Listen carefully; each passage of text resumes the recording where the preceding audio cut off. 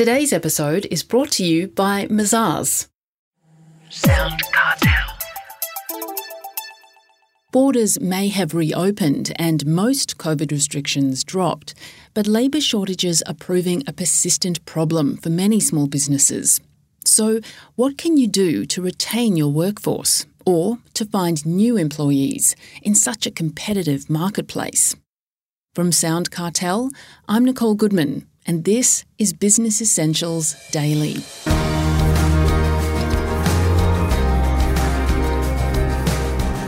Anne-Marie Chadwick is the People and Culture Manager for Pharmacy Alliance, one of Australia's largest pharmacy groups.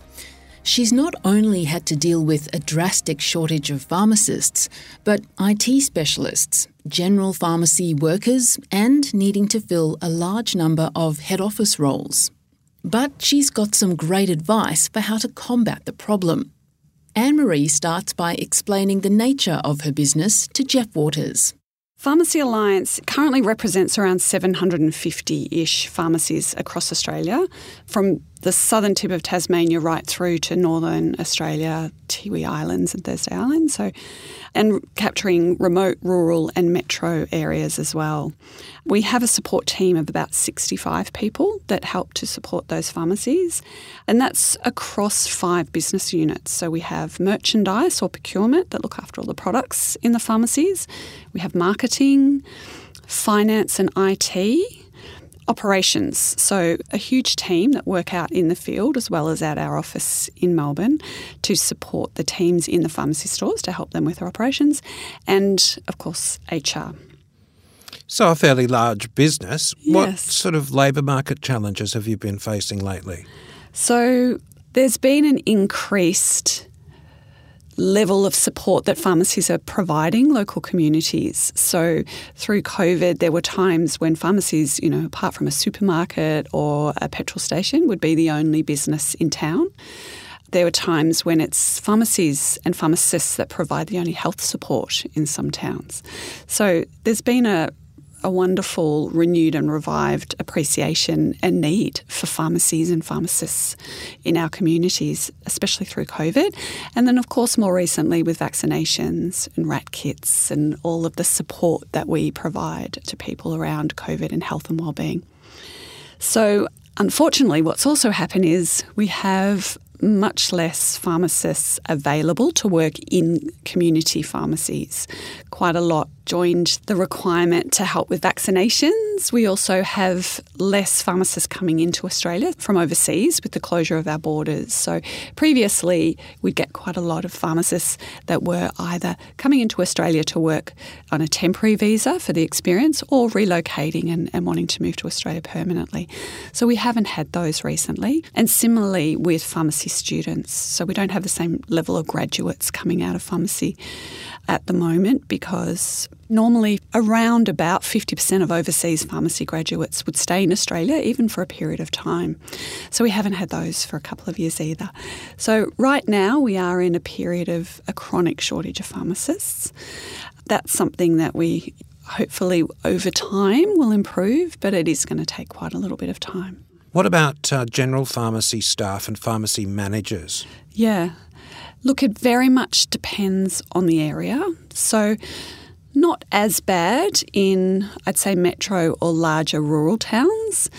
And that's probably around the fact that there's quite a few people that had perhaps previously worked in retail and brought some other relevant experience that have been able to then pivot across to pharmacy. It's very related.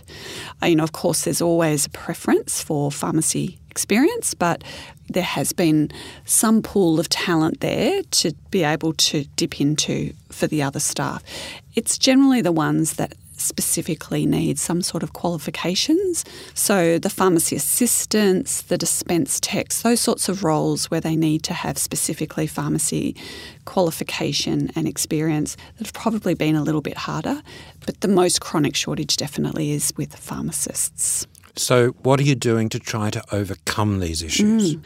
As I mentioned, that's going to be something that will take a while. We're really looking at a long-term approach. We're also offering employment opportunities for new graduates. So we're providing what we call intern labs to try and attract new graduates into our pharmacies, and also trying to encourage high school students, particularly in rural areas, to consider pharmacy as a career. Particularly females, but all students. It seems to have waned slightly in popularity in terms of a career, whereas it's actually a fabulous and very broad career for someone to consider. So we're actually going to be introducing a rural scholarship program to help support some rural students to go through pharmacy college, and then they'll have a guaranteed job at the end of that. And something that's really important that's coming out of a lot of research that we're seeing at the moment around what candidates are looking for when they're looking for jobs, and what, I'm sure it's no different for pharmacists, is that work-life balance, fantastic culture, but at the end of the day also remuneration and benefits. So the challenge for a lot of smaller business owners and for some pharmacy owners is that the salaries of pharmacists has increased significantly in order to attract pharmacists to particularly remote and rural pharmacies, but all pharmacies right now. So some of our members are having to get pretty creative around some of the benefits that they offer. So it's not just around salary packaging. It is around the support and professional development. Or it might be around support around accommodation, relocation costs, all those sorts of extra benefits that you're able to offer somebody. We're having to be very creative around that and offer some fantastic attractors to get people to work in the pharmacies and to move to some of the more remote areas. Sorry, just to put pharmacists aside again and talk about the other general staff. Yes. Are you feeling wage pressure there as well? Look, definitely at the moment, increased pressure on talent. And we're finding in the digital, so the IT and finance and analytics space, there's been a sudden increased pressure on those roles. And a lot of that's come from COVID and the increased need for that type of talent and knowledge and experience. For example, when COVID hit and stores closed, most of the retailers suddenly upped their online retail offer and presence. So they needed a lot more techie people, more digital, more data analysts, more marketers working in that digital space. So suddenly there was this huge shortage in those spaces. And they're careers that haven't been around for a really long time. Some of those people that have incredible skills in those areas are probably only 3 to 5 years out of university in some cases. So you don't have a massive talent pool. So that's definitely been a huge pressure on our business and most businesses that I know. I guess the other thing too is that with the improvement in digital access also comes recruiters, so whether they're internal recruiters that are working for organisations or recruitment agents, their ability to search and find talent and reach out to them directly. So one thing that we've noticed has really risen quite dramatically recently is direct contact from organisations approaching employees and asking them directly if they'd like to apply for jobs or if they're interested in considering new roles. So that puts a lot of pressure on organisations and employers to really try and be ahead of the game. And I think we just have to be very aware that this is happening. We've got to make sure that we're keeping in very close contact with our team members. Part of that, I guess, speaks back to making sure that we've got a strong relationship with our team members. We're focusing on very, very individualised experience in the workplace, so an incredibly positive culture with individualised experience so that people can really write what their future will be with our organisation. It's around making sure that they're able to consider what they would like to do in the future, so what their succession will look like, what development they need, and really trying to work with people individually to make sure that we're not only keeping up those lines of communication so that if there are any concerns or indeed they do get approached, they feel comfortable talking to us about it, but also so that we can be ahead of the game and really be prepared to offer them what they feel they need for their own personal and professional development. So you've given us a few there already, but are there any other tips that you could offer to small business people out there? Yeah, look, when you do have vacancies, use all the channels that you can find to advertise and promote your business and the vacancies you have. So I guess we have access to many more platforms. So social media in smaller communities, Facebook is an incredible tool for businesses to use, and even in metropolitan communities, be aware of local community Facebook pages, make sure you update your own business page. And it's quite amazing how valuable those pages can be to communities. We have pharmacies that will have engagement on Facebook from 3/4 of the local town. You know, the numbers are phenomenal. So an amazing way to reach out to those communities and provide support, but also connect and then advertise roles. The bigger platforms like Seek and LinkedIn are really, really important. And if you don't have your own business on LinkedIn right now, I would highly recommend that every business does that. And again, you can promote and advertise any vacancies there. But you can also promote your business and the culture and the experiences that people working in your business are having.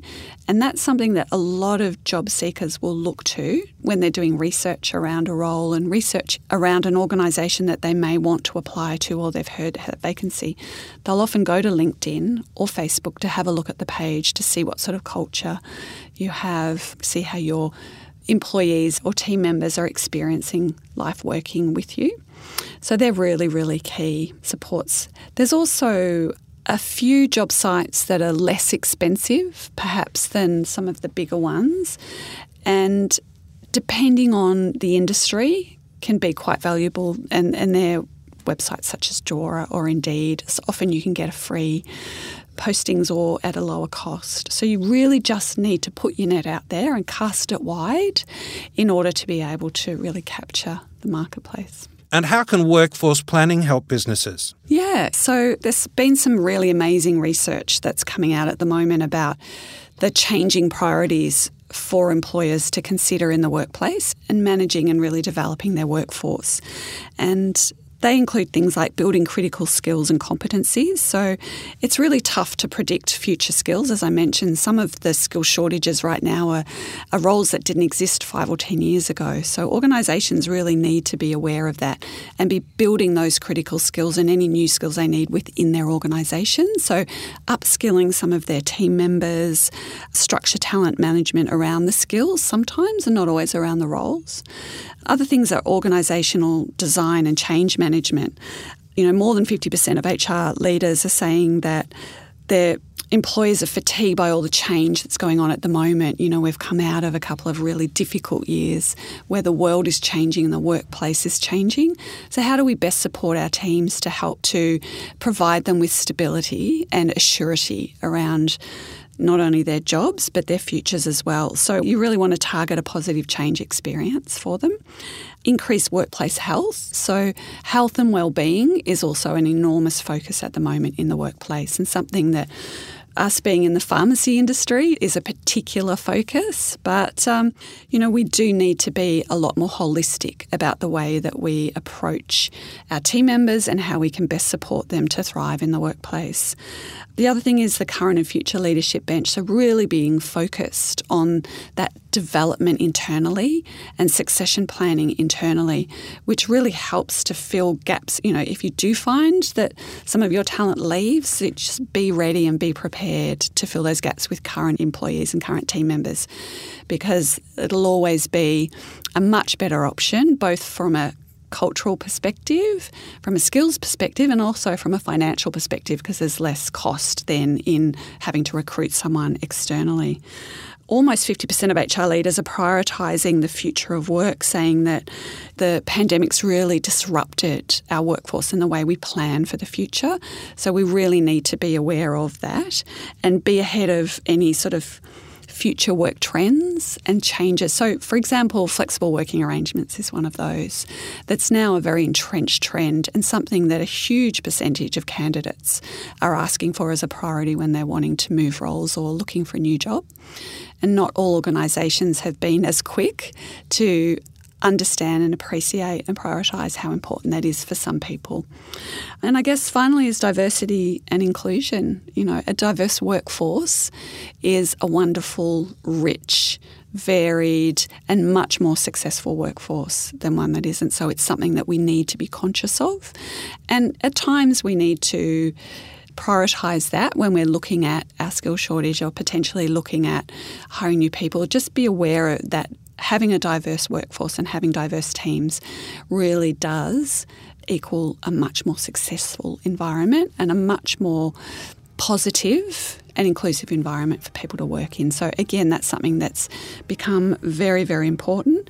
HR leaders are prioritising. Often they struggle to kind of hold business leaders accountable for diversity, but it is a conversation that we need to have and a very important conversation that we need to be aware of. That was Anne-Marie Chadwick, People and Culture Manager for Pharmacy Alliance.